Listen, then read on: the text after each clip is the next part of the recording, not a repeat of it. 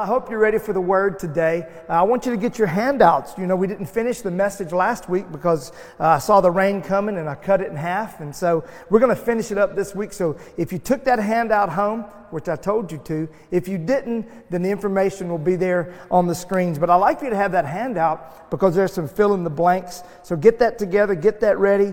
And then those of you that have been watching us online, you know what to do. For those of you that have been here at the drive up, but you're back online today, I want to encourage you to let us know that you're watching. Let us know if you have a prayer request, anything we can do for you. info@thehillsnashville.com. Anytime, anything. Is it anything, anytime, or anytime, anything, Jared? Anything, anytime. There we go. Thanks, Jared. Keep me on point, buddy. I love it. All right, we're diving back into our series called Indivisible. And actually, we're going to be wrapping it up today. And so I'm going to try to do a real good job since it's the last one. Colossians 1:18 says this: Christ is also the head of the church, which is his body. He is the beginning, supreme over all who rise from the dead, so he is first in everything. Christ is head of the church, which is his body. We've been spending some time over the past several weeks talking about the body of Christ and how God meant for it to be indivisible. While we are so divided as a country and as a nation and as a people, God is asking us to remember what the body of Christ is really supposed to be all about. We are members of the body of Christ, and the body of Christ is the church. I want to say it again. I hope you're getting this. We are members. If you're a believer in Jesus Christ, you are a member of the body of Christ, and the body of Christ is the church. Today I want to talk about the purpose of the church, or the purpose of the body of Christ. Matthew chapter 5, verse 13, New Living Translation. Let me get a sip of water before I finish this. Matthew 5:13, you are the salt of the earth, but what good is salt if it has lost its flavor? Can you make it salty again? It will be thrown out and trampled underfoot as worthless.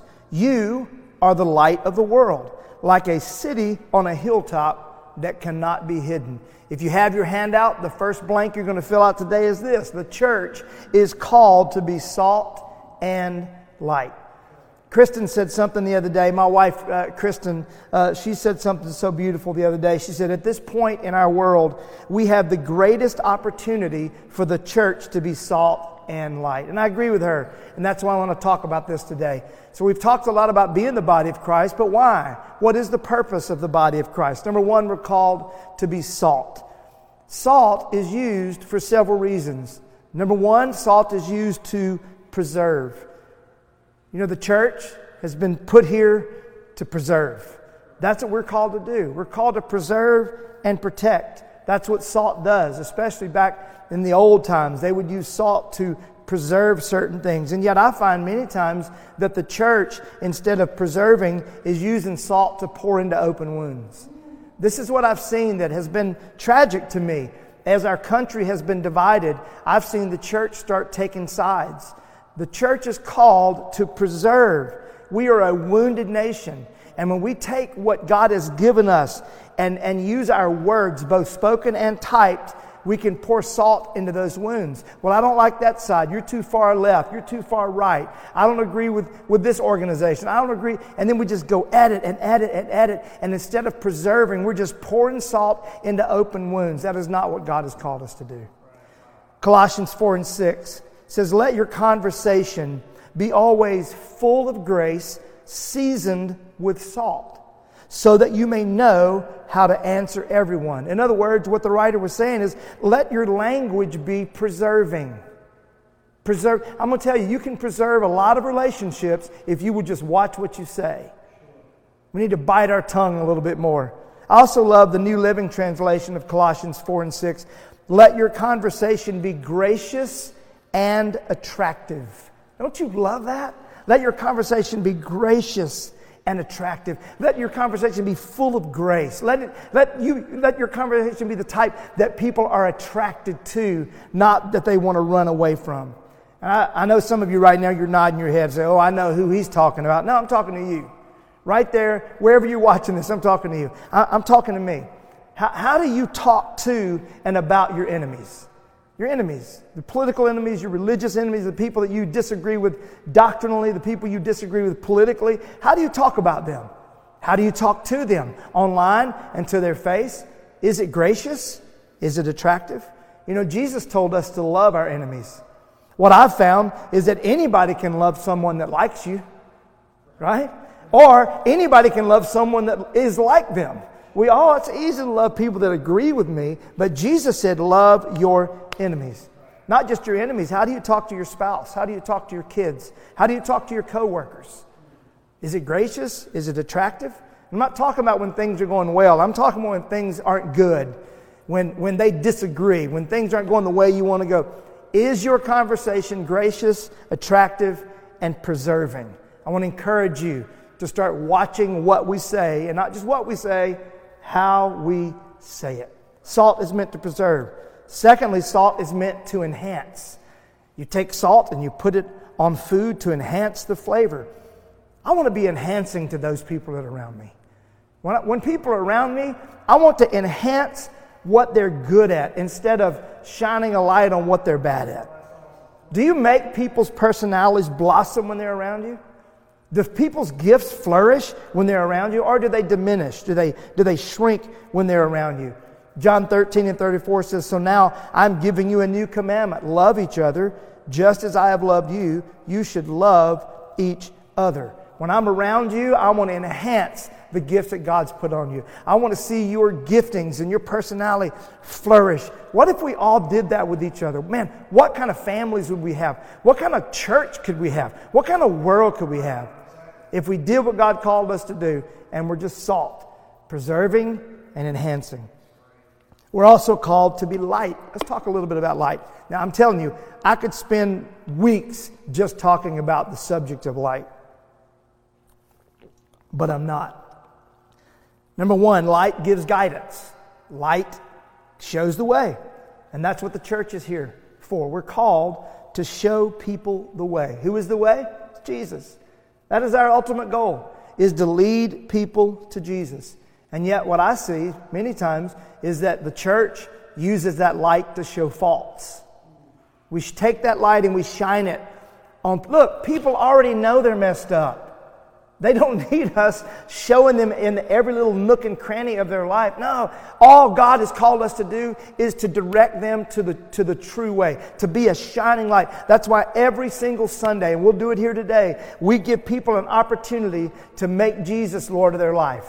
Because we can sing and we can talk and we can have great coffee, but if we're not at the end of the day leading people to Jesus, we've missed the boat. We can feed the hungry, take care of the nations, but God has not called us just to be a social justice organization. Our goal is to lead people to Jesus so they can have the abundant life that He promised. Light gives guidance.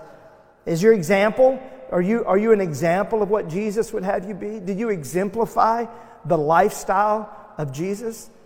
Because our lives are a light and they give guidance. Secondly, light brings life. Things don't grow if the light's not there. You must have life. Kristen has a green thumb. She's got a green elbow. I mean, she goes all the way up. I just kill anything. If you give me a plant, you've given it a death sentence. But Kristen loves plants, and so it is amazing to watch those plants that will start growing toward the light. And Kristen will notice it, and she'll come and she'll turn them around. You know, that's what we're called to do. We're called to bring life by bringing light. We're called to be life-giving in the workplace, in the school, in the community. You all know what it's like to be a part of something or around someone that is life-taking. That's not what God has called us to be. I want to be the kind of person, when I walk in the room, light shows up. And when light shows up, life shows up. And when I leave, that people would say, man, there was something different about the atmosphere. They may not vocalize it, but they get it. Let's be those kind of people. Thirdly, light drives out darkness. drives out darkness. John 1:5 says the light shines in the darkness, and the darkness can never extinguish it. In other words, darkness and light cannot exist. They can't exist. They can't coexist. Once the light shows up, darkness has to leave. So let me give you a little tip. Instead of focusing on how dark things are, just be the light. You're not going to make them any brighter. You're not going to make this pandemic any brighter. You're not going to make that person that you think has so much darkness in their life. But I'll tell you what you can do. You can be the light. Just show up and be a light, and you watch the darkness flee. Matthew 5:14 says, "You are the light of the world, like a city on a hilltop that cannot be hidden." Look at me. Lean in just a little bit. I want you to hear this loud and clear. The church is not just light. The church is the light of the world. Now I can hear you right now. Well, I thought Jesus was the light. He is through us. That is how He's called. That's how He's going to reach the world, is through us, through the local church, the body of Christ. I love one translation says, "You are the light of the world, a city on a hill." You know I love so much when I come from Old Hickory. I come over this hilltop. And one of my favorite things to do is when I come over that hilltop and I see the hills just sitting up here. And it just feels like, in my mind, God gave us this place to be a city on a hill that shines bright. Come on, let's be a light to this region. Let's be a light to Bellevue. Let's be a light to Nashville, to Tennessee. Let's be the Tennessee that God sees. Let's shine a light. God has not just given us this building so we can just have this building. God has given us this building so we can reach our region. Come on, can I hear an amen right there at home or wherever you are? I hope you're not driving watching this. That would be bad. How do we shine? Verse 16 tells us, Matthew 5, in the same way, let your good deeds shine out for all to see, so that everyone will praise your heavenly Father. Our good deeds shine the light of Jesus. That's it. It's not necessarily what you write or what you type or what you sing. Your good deeds. The things that we do. When we take our faith and put into action, that is what shines the light of Jesus. And the Scripture tells us when they see us doing it, they give God glory. So God gets glory from our good deeds. November has been Outreach Month, where we have partnered with foster parents and foster kids and given these foster parents a much needed break. You know what that was when you were there and they were throwing cars at plasma screen TVs and throwing food off the thing, and those foster kids were having an angry moment. You know what that was? That was Jesus glowing. That was Him shining. When we hand these teachers these baskets, you know what that's going to be?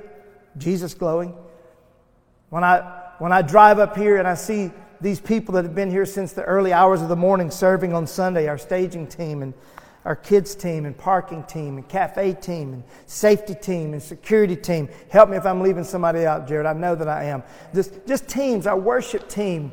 And especially this past Sunday when the rain started coming in and they had to suddenly we got to cover things up. We got to push, we got to recalibrate everything. And then at the end, man, people just jumping in at the end and taking that equipment and putting it in the back. You know what that was? That was Jesus glowing. Every single thing we do like that makes Jesus glow. You're giving. When you give, that's a great, great deed.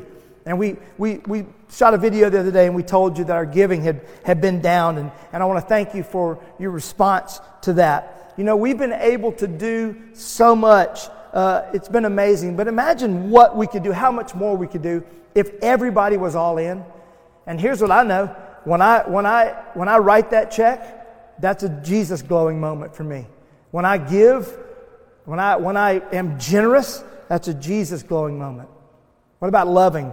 Not just loving, but showing love. You know, there's a difference in that.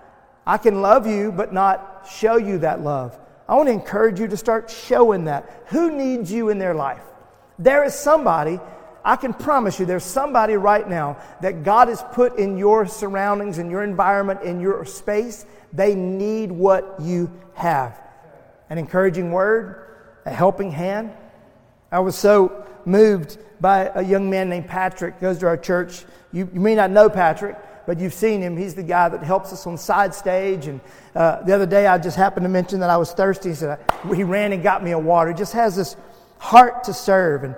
And he called us the other day and he said, I want to help. Who needs food for Thanksgiving? What can I do? Just families that need food. I'm going to make an entire meal. And he's done it. He took food to Gwen after the loss of her son. That's what I'm talking about. It doesn't have to be, that was huge, Patrick, by the way. I wouldn't even know how to start making a meal, so thank you for that. But it doesn't have to be huge and extravagant. It's about looking for those moments that we can sow a good deed, that we can sow a seed into somebody's life that shows the love of God. And that's Jesus glow and gives his Father glory. Let's look for ways to show love. I hope you receive this word today. I want to give you some things to do this week, a little now what moment. Here's 3 things I would love for you to do. Number 1, consider what it means to convey your love for Jesus by loving his body. This is something we've talked over the past several weeks. Consider what it means to convey your love for Jesus by loving his body. Number 3, what are some ways that you can practically be salt and light to the world around you? I want you to make a list, some practical things you can do to be salt and light. And then finally, this is going to be fun. I want you to keep a record of any good deeds that you were able to accomplish this week that shines the light of Jesus and gives God glory. Just keep a record. And look back when you get to the end of the week and just take an account of what you've been able to do and how many people have been blessed and how much Jesus was able to glow. Lord, I thank you so much for this day. I thank you for your church, God, your body. And I thank you that you have called us with a purpose. You've called us to greatness. And God, I do thank you for the hills. I thank you that we are part of the global body of Christ. And I thank you, Lord, that as we grow, your body is growing. And as we're strengthened, your body is being strengthened. I thank you for that. I pray, Lord, that you would help us lean in more than ever, become not just unified, but, Lord, become one, just as you said we were supposed to be. I thank you for that, Lord. In Jesus' name, amen. I want to give you an opportunity today to make your life right with Jesus. Maybe you've never asked him to be your Lord and Savior. We're going to lead you in a prayer in just a moment where you can do that. Or maybe it's just kind of been stale. The light is kind of gone down. The salt is not salty anymore. And you want to recommit your life to Jesus Christ. You want to be part of the body. Maybe you've been a believer, but you've been a long way off. And now you want to get connected and be part of the body. I want to help you with that today. The Bible says if you will just believe in your heart, confess with your mouth, you will be saved. So just repeat after me. Say, Lord Jesus, thank you for this day. Thank you for everything that you've done for me. Thank you for your death, your burial, your resurrection. Thank you for giving your life for me and giving your life to me. I ask that you would forgive me of my sins, that you would cover me with your grace and help me live an overcoming, abundant, and everlasting life with you in the mighty name of Jesus. Everybody say amen. Come on, I celebrate with you today. Amen. I celebrate. Me and the crew, we celebrate with you.